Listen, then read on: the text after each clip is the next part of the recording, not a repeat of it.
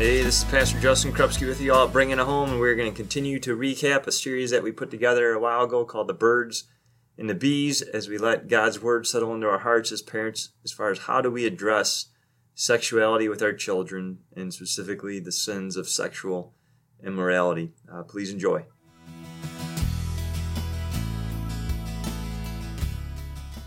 This week we are on part 2 of our Birds and the Bees series, a series in which we're going to be looking at 5 key factors that we want to pass on to our children, pieces of wisdom, so that these 5 key factors will be part of their marriage someday. Last week we talked about the number 1 key factor in a great marriage is to have a similar relationship with Jesus.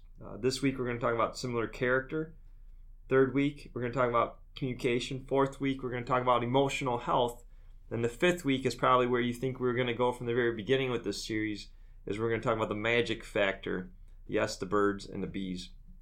This past week, many of you know I'm a pastor. I call myself pastor, and part of that is I get to do counseling, some pre-marriage counseling, some post-marriage counseling, some individual counseling as it pertains to sexuality. And I was overwhelmed once again this past week in talking with a family who has just gone through a devastating divorce and trying to get the couple to work together for the sake of their children. Just how painful divorce is, and many of you know that firsthand.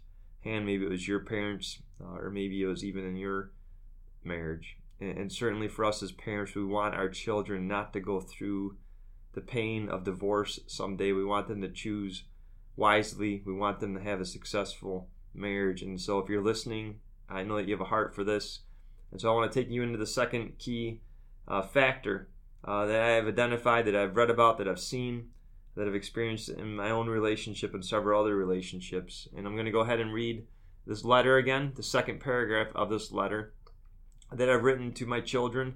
Certainly it's going to take a different look when I talk to Chloe, my daughter, versus the 3 boys, but this was written to one of my boys. And again, I want to encourage you as I read this letter for you to think through, how are you going to communicate with your children about marriage, about sexuality? And certainly, I do believe a letter can help.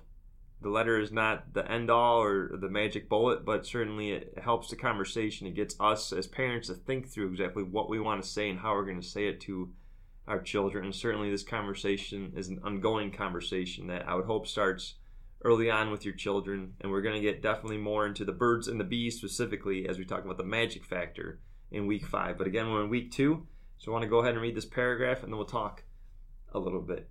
And so I say this: the second factor that leads to a successful marriage is similar character. Son, many people who claim to follow Jesus lack character.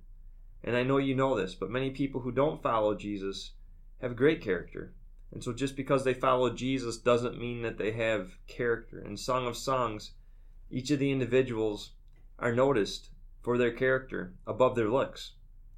In chapter 1, verse 3, you see the young girl, attracted to the young man's name. Not just that he has a good name, but more important that his name shows his character. She's attracted to his character. And so, son, I wonder what girls think of when they think of you. What character do you have to offer? In chapter 1, verse 7, the young girl shows that she will not compromise her beliefs or values. This value to not compromise shows that she also has deep character, that indeed her name has been etched in stone, that she knows who she is. So as you are pursuing a young lady who says she believes in Jesus, that's the first factor, take the time to see exactly what this means and ask questions. Does she act like it? Does she talk like it? How does she talk about others? Does she use profanity? Does she forgive people? Does she have enemies? If so, why? Does she respect people? Is she easily led to compromise her beliefs? Is she humble? Is she a hard worker? Does she respect her parents? Take the time in the beginning of your pursuit to pay attention to her character. And don't forget, if you're asking her to have a character, I would pray and believe that you would look at your own character to see if you have the same to offer to her. And certainly nobody is perfect, but this piece of wisdom might clarify this point. Marry up. Marry someone who makes you a better person. And so there you have it. That's the second paragraph, the second key factor to a successful marriage that have similar character. And so parents, again, I don't know how you're going to begin this conversation, how far you've already gone in this conversation. I don't know what your parents did for you when you were growing up, to plant seeds, to give you wisdom, to build into your treasured chest for life as you grew into an adult. But certainly, I know that we have the responsibility as parents to pass on godly wisdom based on the scriptures to our children as it pertains to relationships, which ultimately lead to marriage.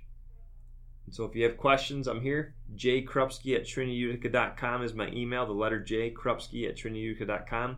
If you have questions, if you want more resources on this topic, I'm really, really excited, and I'm really trying to hold off till week 5 to go into the magic factor, because that's really where I think many of us want to go. But trust me, these 4 key factors before we get to sexuality are crucial. They are crucial, and I think you might be like me. You wish that you would have had this wisdom spelled out to you by your parents, and that could have saved a lot of heartache growing up, and maybe heartache that you've already experienced. So may God allow us to bring this home so that our generation of parents may pass on to the next generation, to our children, right? This good gift of marriage that God has given to us.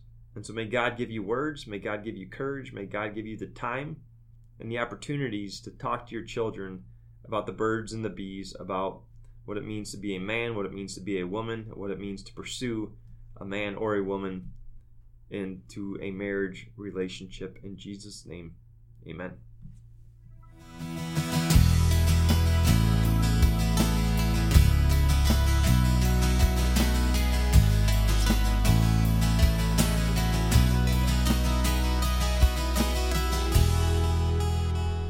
So if this podcast has been a blessing to you as a parent, has been a source of encouragement, we just want to take a moment and actually encourage you just to bless others with this. If you've been blessed, may you bless others. Perhaps share this link. Share the link to the Bring It Home podcast. You could do that through Facebook, text message, email, or you could actually encourage others just to text 797979 with the word podcast in the subject. Again, 797979. That's 6 numbers, 797979, with the word podcast as the message. God bless.